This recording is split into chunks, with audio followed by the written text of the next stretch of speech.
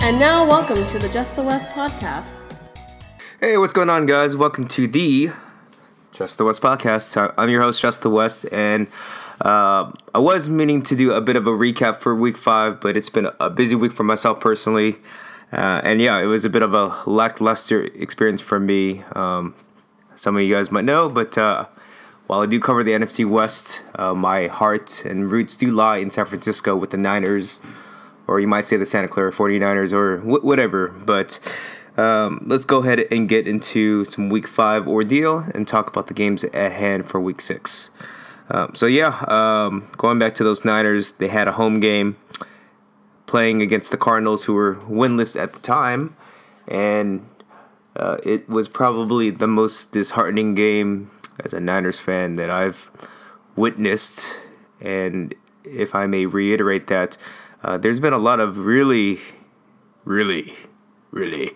bad Niners football the last couple years, but what made this game in particular so disheartening was, well, the Cardinals won 28-14, got their first win, but they did it in really weird fashion, actually.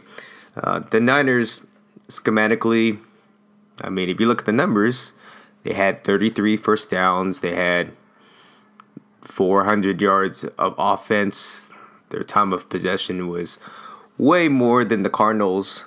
But the key stats for this game, which makes it so disheartening, was the turnover battle. The Niners had 5 turnovers. The Cardinals had 0. Beathard had, he had 2, 3 turnovers, interception, fumble. They lost the turnover battle. And while all the other stats outside of the turnovers was heavily in the Niners' favor, they couldn't execute straight up. And this is kind of the makings of a really bad team. I mean, if you look at the power rankings right now for ESPN, Bleacher Report, or whoever, the Niners are dead last in the NFL. Cardinals not too far behind them. But yeah, I mean, Cardinals, they got their first win of the season. Josh Rosen, he didn't play particularly well, but the Niners had their first touchdown to start off with Matt Breida. Josh Rosen responds with a 75-yard bomb catch and run to rookie wide receiver Christian Kirk. That was really bad. That really set the tone for what was going to be an ugly afternoon for the Niners. Adrian Colbert, I don't know what the hell he was doing, but he didn't provide any coverage on the back end. And, snapped the secondary for a 75-yard score.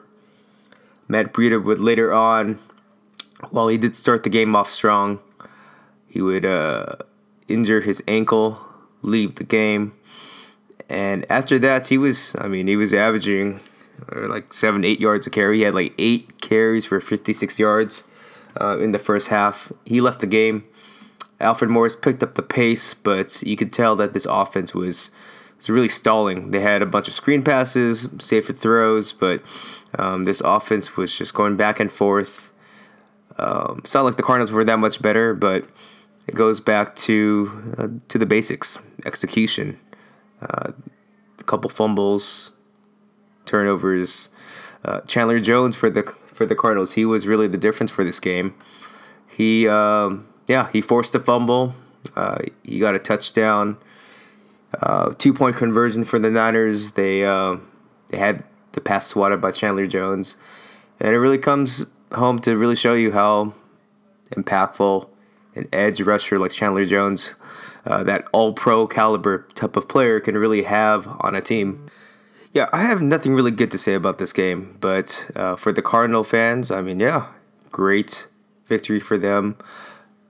It's worth noting that their head coach for the Cardinals, Steve Wilks, was hugging his assistants, his players on the sidelines because, despite how bad they played of a game, they came out ahead. They still got 28 points. It was a game, for them to celebrate so much, it's because they weren't supposed to win this game. They didn't really play to win this game. But neither did the Niners. Because Conversely, the other NFC West game, much more entertaining from a football perspective. Red Zone channel, I saw them quite often. It was a high-scoring game. The Rams came out ahead 33-31. Rams head coach Sean McVay, big balls Sean McVay. It was going back and forth. I'll give the Seahawks a lot of credit. I said in my previous podcast, I didn't really think that they'd be able to put that many points and go head-to-head with the high-flying Rams offense. But lo and behold, they had the upper hand for the majority of the game, going touchdown for touchdown. They were up 7 points, whatever. But eventually, the Rams took a slight lead, 33-31. And with about I think they got the ball right around 3 minutes, 3:30 or so. They moved the chains, and right around the 1 minute mark, 1 minute 15, they got it down to 4th and inches. They were prepared to punt. So they were prepared to give the ball back to Seattle. And Pete Carroll calls a timeout. A lot of people are criticizing Seahawks head coach Pete Carroll for the timeout. He called the timeout, I believe, for game time purposes to save it so they can get more time when they receive the punt. But the biggest surprise is, and maybe they were going to do this all along anyways, but they had the punt units, the special teams ready, those Rams. But then upon the timeout, they said, you know what? Let's go back to the offense, 4th and inches.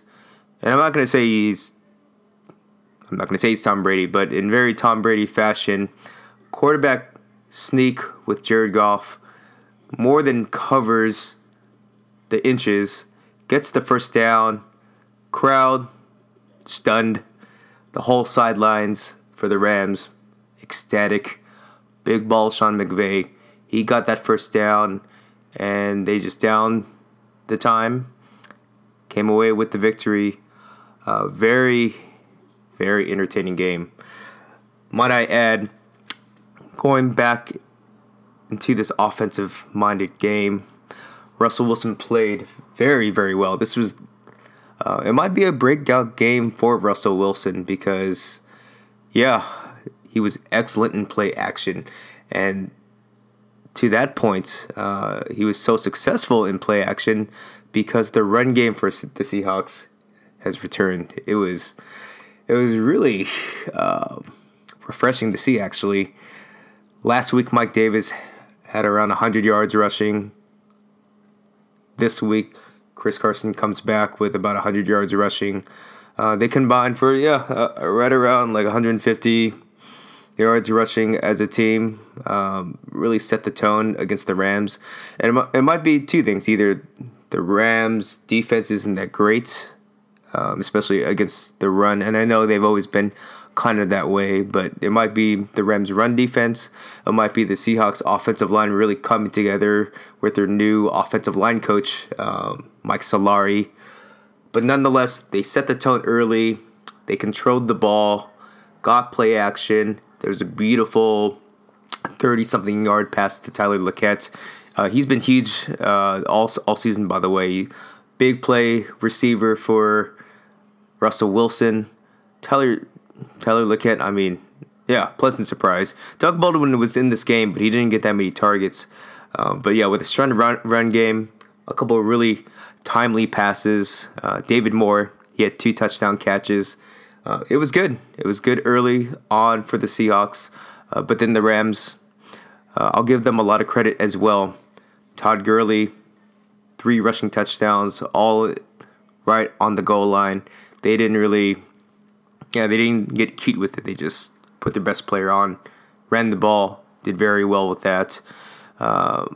Cooper Kupp, he did very well. He had like 7 catches for 100 yards and a touchdown or so. But the biggest surprise for me, and this really shows how good of a team this Rams team is,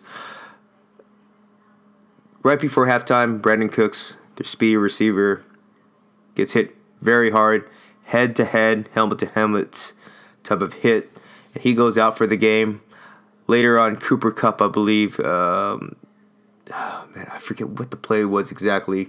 He got hit, he fell kind of weird on his head, but he left the game as well. And so they're, Robert Woods, Brandon Cooks, Cooper Kupp, 2 out of their 3 top receiver options leave the game. They don't return with concussion symptoms. And they use Josh Reynolds. They plug and play him.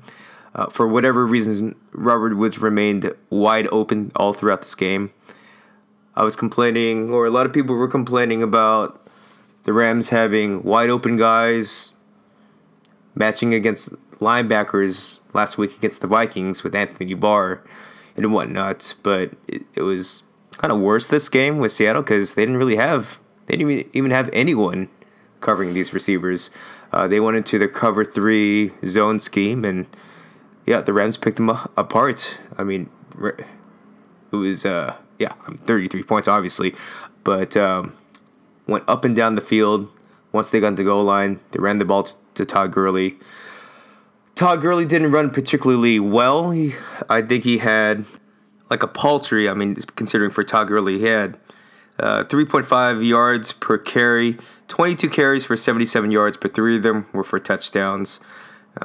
All in all, not the best game for him, but this Rams offense, Jared Goff, 321 yards, 1 touchdown, 2 picks, by the way, 2 interceptions, 1 in the red zone, which was quite costly, but Seattle went head for head. Russell Wilson, not that much, 198 passing yards, but he had 3 touchdowns. 3 touchdowns, no picks. And that's how they really went head-to-head with this team. And so for a team that was struggling all season offensively to put up points, finally at home, they set a strong run game, set the tone, got play action, and matched the Rams. And so this might be some promise of things to come. I'm not too sure, but it's worth noting a bit of a moral victory for Seattle. I mean, Seattle, they were 7.5-point underdogs at home. Not bad, Seattle. So let's go ahead and recap where we are in the NFC West. You have the Rams undefeated, 5-0. The only other team that's undefeated is in the AFC, not the NFC West, but the AFC West. Chiefs, 5-0. Seattle is 2-3. They're second place. And technically, even though they were winless going into this game, because they beat the Niners, they take third place with 1 win, 4 losses, with a 1-4 record. And the Niners dropped to dead last at 1-4. Yeah, man. That's where we are within the division. So let's go ahead and talk about Week 6. Quarter of the season is already done. Let's go into Week 6, baby. Let's go. All right, so it's gonna be a bitch doing the blog post, but whatever, man. We have 4 NFC West games this upcoming week for Week 6. 2 of them being in the morning, 10 a.m. Pacific Standard Time. A 1 o'clock game. And then we great. And then we have a Monday Night Football game, but eesh.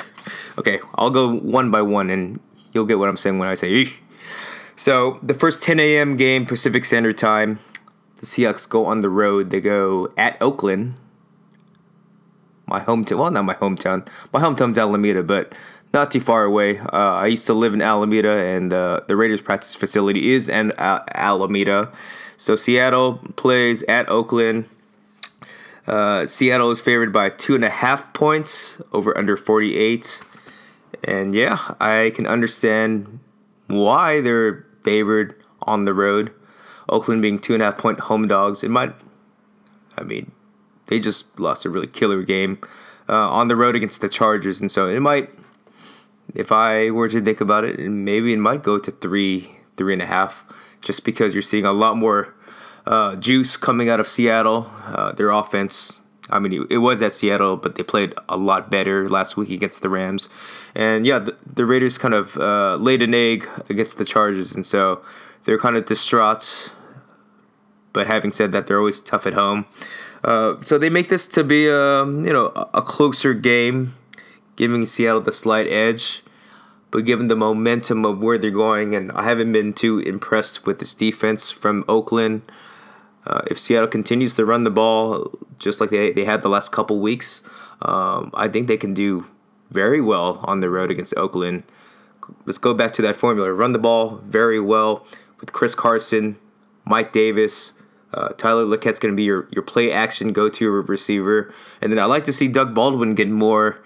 I know he's coming off an MCL injury, but I'd like to see him get more involved in the slot, down the seams, on in, some slants. But go ahead and give me Seattle 24. Give me the Raiders 20. I don't think it's going to be a 30-point game like last week against the Rams. I don't think that Seattle is really built to have a shootout type of game, but they were kind of forced to against the Rams. I think that they're going to run the board a lot more, get themselves in manageable situations. But at the end of the day, they'll break through. So give me the Seahawks 24-20. I think it's going to be better quarterback play that's going to get it done. Better quarterback play in the red zone. Not too sure what's going on with the Raiders, especially with Derek Carr. But until things get a little bit more optimistic, I just can't give the Raiders the home win. I just can't. I think that they have a couple things that they're trying to figure out. So, second 10 a.m. Pacific Standard Time game. Ooh, this is a tough one. So the Cardinals are coming off their first win of the season, so that's all hunky-dory. But they have a really tough road game against the Vikings. Minnesota Vikings at Minneapolis. Guess what? The Vikings are 11.5-point favorites. Double digits favorites, which is very rare per se in the NFL, but I think it does merit it, considering how bad, quote-unquote, bad the Cardinals played offensively. Even though they came out with the win, they didn't really impress anyone per se. Yeah, man. Vikings, they're coming off a big statement game, beating the Eagles last week. They're starting to get their stride. Kirk Cousins is playing absolutely phenomenal. Adam Thielen, I don't know when's the last time per se, but Adam Thielen, the receiver, he has 5 straight 100-yard receiving games. And yeah, that should be an interesting matchup if Patrick Peterson does match up with him. What does worry me in particular about this game is the Vikings pass rush. Danielle Hunter, he's been awesome for them. He had a very big game against the Eagles last week. So yeah, I think that he's going to be a problem. Their secondaries, even though it hasn't been playing that well lately, still a strong secondary, at least against these Cardinals receivers, because outside of Christian Kirk, Larry Fitzgerald, I haven't really seen much out of him. Chad Brown, I don't know. They haven't really gotten too much oomph in the passing game, and so it's going to be a big challenge for Josh Rosen. This is probably going to be his toughest game by far. Bears, they were tough, but they were at home. Niners defense, they're the Niners right now, and I say that in a bad way. So yeah, Vikings at home, so they're going to be on the road against a really stellar front seven. And might I add, even though the Cardinals do have some good edge rushers in Marcus Golden and Chandler Jones, their run defense is like second to last. They haven't been that great. They've allowed like 120, 130-yard rushing yards per game. And Dalvin Cook comes back. He's been dealing with a hamstring injury the last couple weeks, but he's been cleared. He practiced this past Thursday, so he should be good to go. And if he's good to go, it's going to make that offense a lot more balanced. Watch out for play action, kind of similar to the Seahawks, but watch out for play action when they use Dalvin Cook. Dalvin Cook is also very good as a receiver in the passing game as well. And so if you have Dalvin Cook, Adam Thielen, and I haven't even mentioned Stephon Diggs, who's been awesome for the Vikings as well. It's going to be a really tough game for the Cardinals. I think, if they can force turnovers like they did last week against the Niners, they might have a chance. But Kirk Cousins is not CJ Beathard. He will not. It's going to be tougher to get the ball back. So, 11.5 points. 11.5 points. I am going to go ahead and go with the Vikings triumphantly. Usually I'm a little bit hesitant to give so many points on the board, but you know what? It just makes sense. All the factors that I put in make sense to go ahead and lay the points. Fine. Cardinals 10, Vikings 27. Yeesh. Cardinals 10, Vikings 27. So yeah, a triumphant win for Vikings at Minnesota, and they started the season not so hot. They were like 1-1-2, but yeah, they're coming back together. They're starting to play like the team that they're supposed to play, one of the top teams in the NFC conference. Moving along to the 1 o'clock game on Sunday, 1 o'clock Pacific Standard Time. Well, 1, 2, 3. All the NFC West teams are going on the road, by the way. I just noticed that. So the Rams, they go on the road to Mile High, Denver Broncos, and a very similar spread. Rams are on the road again, and once again, they're 7.5 point favorites. Last week, they were 7.5 point favorites against Seattle, a very tough environment to play in. And lo and behold, they're 7.5 point favorites at Mile High in Denver, which is also a very hostile environment. Rams 7.5 over under 52. Yeah, man, I'd like to say, first and foremost, from what I've been hearing on the reports, it looks like Brandon Cooks and Cooper Kupp should be slated to play Sunday. I know that they've been practicing. They've been going through their progressions. They should be able to get cleared from the concussion protocol. So by theory, they'll have all three of their wides. You're going to have Woods, Cooks, and Kupp back in action, which is great. At first, I'd be like, I'm kind of worried about Von Miller, Brandon Chubbs, and that pass rush that the Broncos have. Because they've been pretty good all season long.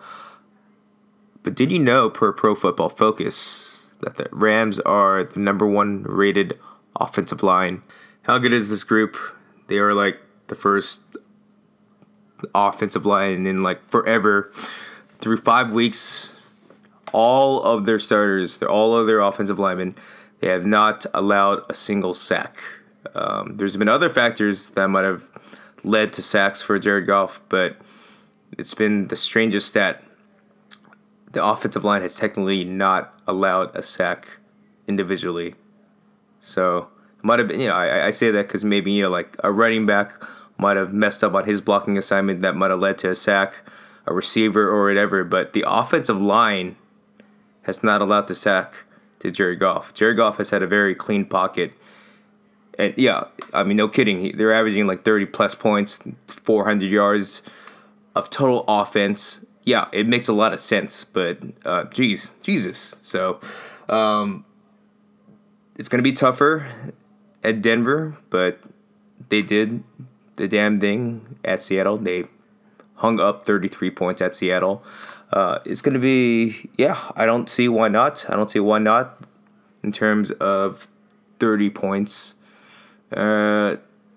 Technically, last week, the 33 might have been their lowest of the season. Don't quote me on that, but I felt like the last couple games prior, they were 35-ish or so. But what makes me believe that the Rams can cover that 7.5 points is for Denver, while they are, they show flashes. You have, I think, at this point, I would consider their receiver Emmanuel Sanders their best player. You see Demaryius Thomas is a good red zone threat. You see spurts, you see flashes out of their rookie Courtland Sutton, another big receiver. But I don't know what's wrong with their run game. They're not getting much out of both of their rookies, whether it's Phillip Lindsay or Royce Freeman, but it's been okay. They've had a couple pleasant surprises, but overall, nothing to write home about. At the same time, maybe the Rams, defensively, they're going through a couple things, defending the run. mentioned earlier with the Seahawks. Their secondary is still banged up. Marcus Peters, he had a bad game last week against the Seahawks. He says he's 100%. That's on him, that he should be ready to go moving forward. But Aqib Talib is going to be out for a while.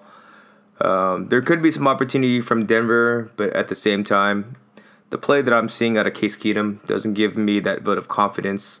I've seen time and time again this season where he's had, especially when he needed to, he's had opportunities to execute and make the big throw to get the touchdown, but for whatever reason, he just doesn't have that it factor to deliver the ball. And if push comes to shove, I just I don't see much of an identity out of this Denver offense. They're good in some parts, both in the run game and the passing game, but if they don't do anything particularly well, I don't know how they're going to go up head-to-head with the Rams. So Rams 7.5-point favorites, over under 52. Go ahead and give me the Rams at 31. Broncos 21. So actually, over under 52. So they push right at the total. Rams 31. Broncos 21. They might make it close at first because the Broncos always seem to be in the mix, but come second half when they really need to make a play and push forward, they haven't been able to do that all season, and I think that trend does continue. Biggest matchup to watch would be left tackle Andrew Whitworth with the Rams versus the best pass rusher on the edge, Von Miller. If Von Miller can do Von Miller things and get to Jared Goff, things might change, but as of now, numbers don't lie. It's been pretty good for the Rams, so that is our Sunday for Week 6, which leads me to a primetime game at Lambeau Field, and I was really excited for this game when I looked at the schedule going into it with quarterback Jimmy Garoppolo, but that is no longer the case. The Niners are last at 1-4. They're coming off a really, and I mentioned this earlier, a really, really disheartening game against the Cardinals at home. So what makes you believe that they're going to have a chance against the Packers at Lambeau Field? Aaron Rodgers at Lambeau Field. Monday night, primetime game. Considering that last Monday Night Football, you saw Drew Brees pass the record of Peyton Manning for passing yards, and he's right there for I forget the record for passing touchdowns, but yeah, you saw greatness last Monday Night Football. I think Aaron Rodgers is itching to remind the public that he's a pretty good quarterback in his own right, to say the least. And so, interesting. So they're actually not the biggest point spread out of the NFC West. Green Bay, they're favored by 10.5 points, over under 46. Might get up to 11.5 easily, just because, public perception, it's pretty low on the Niners right now. Matt Breida left the game last week with an ankle injury. It looked a lot more serious than originally anticipated. Thank God it's not another ACL injury, but things came out negative. It's not as bad of an injury that was originally perceived when he left the game. I got reports earlier from Matt Barrows that, he was walking without a limp, so he might play this game, but they might be a little bit more cautious as well, just because, to be quite honest, this is a lost season. So they might just go with Alfred Morris, and I expect to see a lot more of Kyle Juszczyk, a.k.a. Juice, their fullback, who Niners head coach Kyle Shanahan uses quite often as a receiver, as a running back, whatever. And so you might see a little bit more juice in this game. Marquise Goodwin is slated to play as well. But to be honest, I won't say I'm not completely worried, but I'm not as worried about the Niners offense as I am about their defense. They've showed, actually, even with Beathard, that they can score points. They can run up the field. They can have a decent running game. They did that with the Chargers. They did that with the Cardinals. But they got to fix their turnovers. I think that's... I got a weird stat from somewhere on Twitter, but, if you do have the chance, go ahead and check Google or whatever, but I'm not going to right now. But in 7 starts for CJ Beathard, he has 14 turnovers. That means he is averaging 2 turnovers per game, whether it's a fumble, whether it's an interception. And all his turnovers have been against the blitz. He doesn't do that well against the blitz. Going back to the defense, it's really, it's on the secondary. It's not necessarily the secondary's fault, but they're not getting that much pressure from the front 7. The edge positions, the edge has about 2.5 sacks for the season. They just got 1 sack from Cassius Marsh last week, which means going into last week, the edge was producing 1.5 sacks as a team. DeForest Buckner has 3.5 sacks in his own right. That is ranked dead last in the NFL. And if you can't get to the quarterback, and if you're playing cover 3 defense, and you're nice, comfortable cover 3 defense, quarterbacks like Aaron Rodgers, quarterbacks like Phillip Rivers, even quarterbacks like Josh Rosen, I'm referring to the 75-yard touchdown, they're going to eventually find a nice little pocket in your cover 3 zone because you're not getting to the quarterback. You're not giving him that much pressure. And they're going to find that open receiver eventually. And the secondary is going to look like shit. Richard Sherman's played very well. He came back last week from his calf injury. I think he's only allowed 1-2 catches all season. But you know what? Aaron Rodgers doesn't even need to throw his way because, he's got Ahkello Witherspoon. He's got Greg Maben. He's got other cornerbacks where he can target. So let's just go ahead and get to the ugly. Green Bay is favored by 10.5 points, over under 46. Go ahead and, I'm just laying the points down all week, baby. I haven't taken any of these points. I've been laying it all down. Go ahead and give me the Packers 31. And give me the Niners, I'll give the Niners 17 points. And the reason why I say that is schematically, I think Kyle Shanahan is still right there with the best of them. He'll keep them, they'll get points, but, turnovers or defense, just execution is going to be the culprit for the Niners, especially on the road. They might surprise just because it's a national game and they have some pride. They can't play any worse than they did last week. 5 turnovers. And so, give me 17 points for the Niners. So, Green Bay 31, Niners 17. We out here, guys. Week 6 is upon us. Week 5 is done deal. I look forward to talking more about these games when it's all said and done. For all those that continue to check out the podcast, thank you so much for your time. You can also find me Twitter at JustTheWest, Instagram at JustTheWest, and of course my blog. I'm going to put all my game day posts for these games as well. www.justthewest.com. So until next time, we out here. Peace.